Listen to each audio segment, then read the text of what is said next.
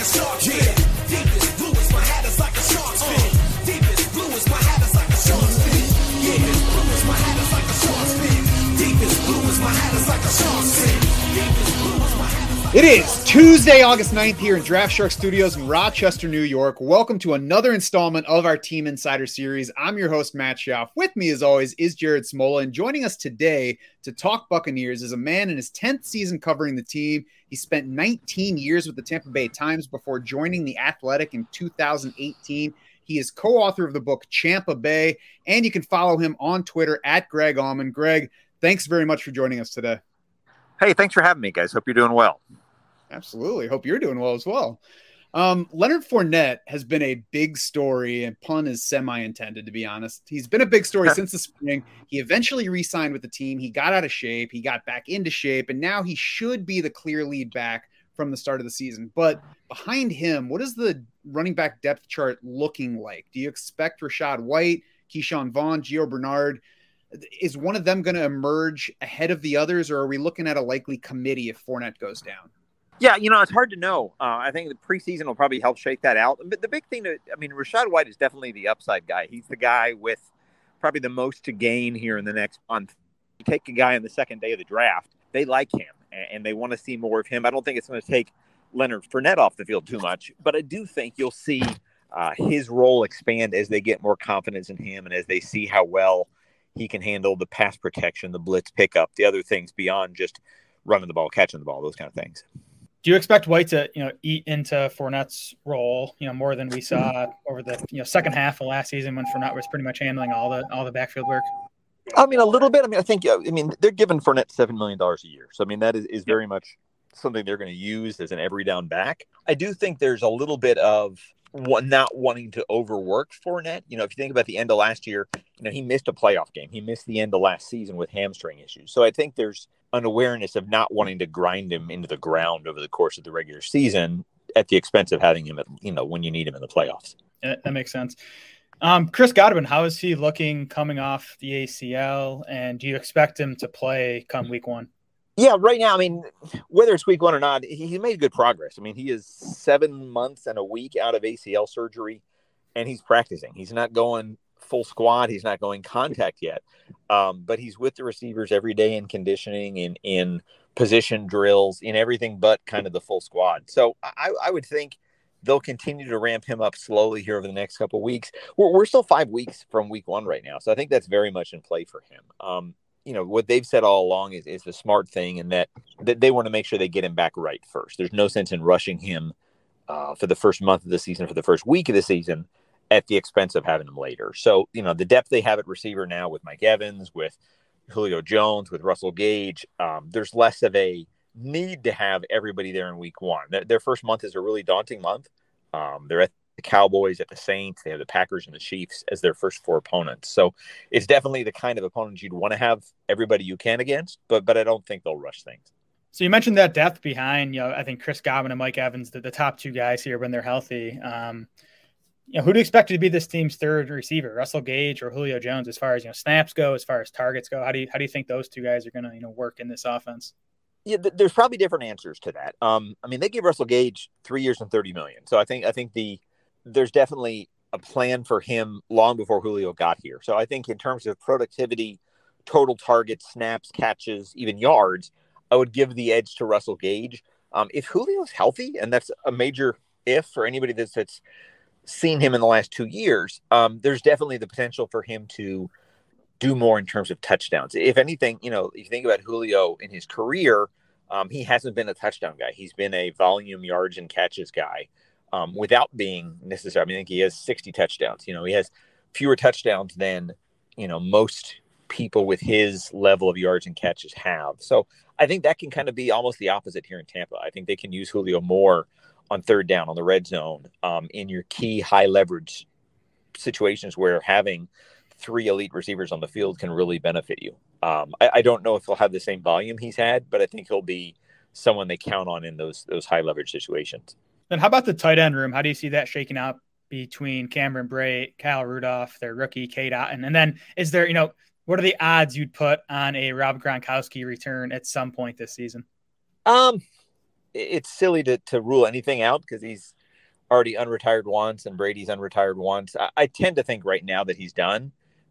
If they had something compelling where someone got hurt or there was a sudden need to really ramp things up, for another playoff push, I can see him trying to make that call, but I don't think Gronkowski is planning to come back right now as things stand. In terms of how the tight ends shake out, Kyle Rudolph, very much has the ability to be a great blocker, to be a good pass catcher.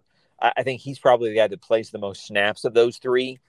Cam Brate has always been a red zone specialist, a guy that Brady connects well, especially in scoring situations. So, Cam Brate could wind up with the most touchdowns of the three.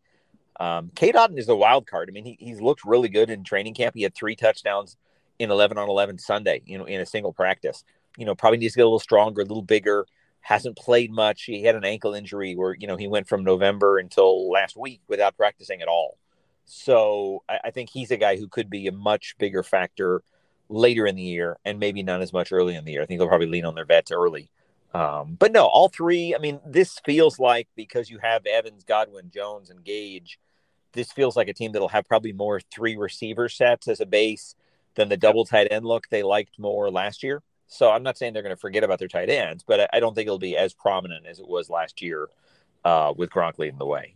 Have you seen much 4 wide receiver stuff from the offense where they're trying to get all 4 of those guys on the field together? Not too much. They almost always have. What they'll do, they almost always have a back in the backfield. They like to flare the back out of the backfield and put him out as a receiver. So you'll have what is essentially a 4 receiver set with just Fournette in the slot or Gio Bernard or now Rachaad White out there like a receiver, and that's probably more likely.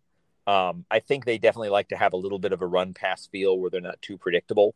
And 4 receiver, they've got some really good blocking receivers. Don't get me wrong, but that takes away some of your versatility in the offense.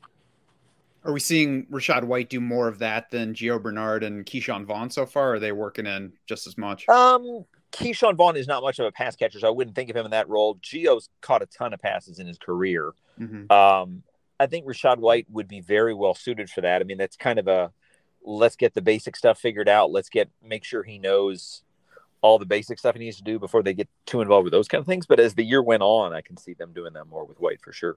On the defensive side, the depth chart is a lot more straightforward in Tampa than it is for many other teams around the league. So that's nice for us fantasy players. I'm sure it's nice for the Bucs too, as they right. sort things out. At safety, though, is Logan Ryan locked into a starting role next to Antoine Winfield?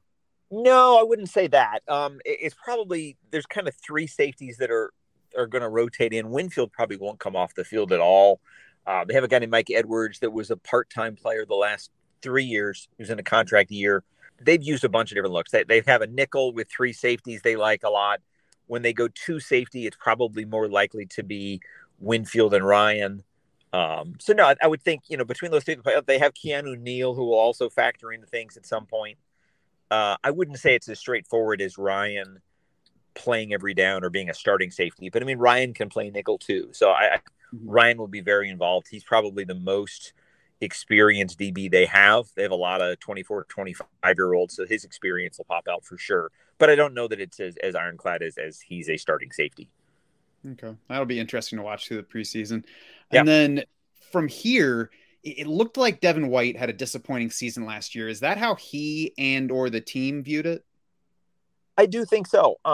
It didn't have nearly the splash plays and the impact plays, the picks and the forced fumbles and recoveries that he had in that Super Bowl season or even his rookie year. So wherein he made the Pro Bowl, wherein he was getting top 100 accolades, I didn't think he had nearly as good a year this past year. And I think he'll probably do the same.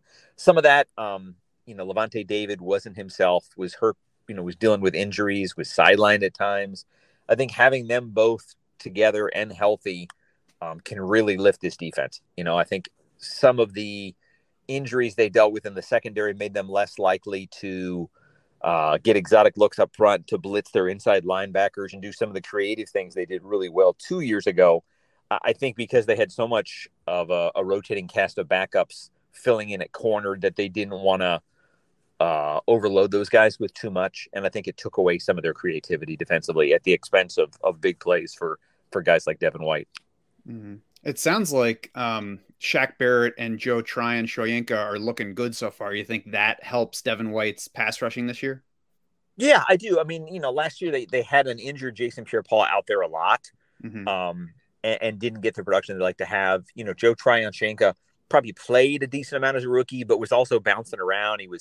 They dropped him as a linebacker. They used him as a nickel inside rusher. And I think now with Logan Hall and Akeem Hicks on the defensive line, they don't need to do that as much. He can kind of just be a pass rusher, a sack artist, a guy that really can focus more on that. And if he does that, I mean, he's in line for a really good year. I mean, Shaq Barrett's probably the odds-on guy to lead this team in sacks, but Joe would be right there as the next guy you'd think of. I mean, he'll get a strong amount of snaps. Their only other defensive end or outside linebacker they really use is Anthony Nelson, who played well off the bench last year. So they'll be counting on him. I mean, they're counting on him to kind of step into what JPP was as a really consistent every down type force on the defensive line or on the edge at least. And that duo, Barrett and JTS, are a key reason you're going to find the Bucs at the top of the team defense rankings on DraftSharks.com. Well, his book, Champa Bay, is on sale in various places. You can find his Bucs content on The Athletic, which is a resource that is absolutely worth the subscription, especially this time of year for us football folks. You can follow him on Twitter at Greg Auman. Greg, thanks very much for taking the time, joining us, and lending your insight today. Hey, thank you guys for having me. Y'all have a good day. Thanks again. You too. You can find every episode of the Team Insider series, as well as our divisional preview series and every other pod episode on DraftSharks.com, on YouTube, on Apple, Spotify, wherever else you like to get your podcasts. We are 12 deep now with Team Insiders, plenty more to come. For our guest, Greg Auman, for Jared Smola and the rest of the Draft Sharks crew, I'm Matt Schauf saying thanks so much for swimming with us.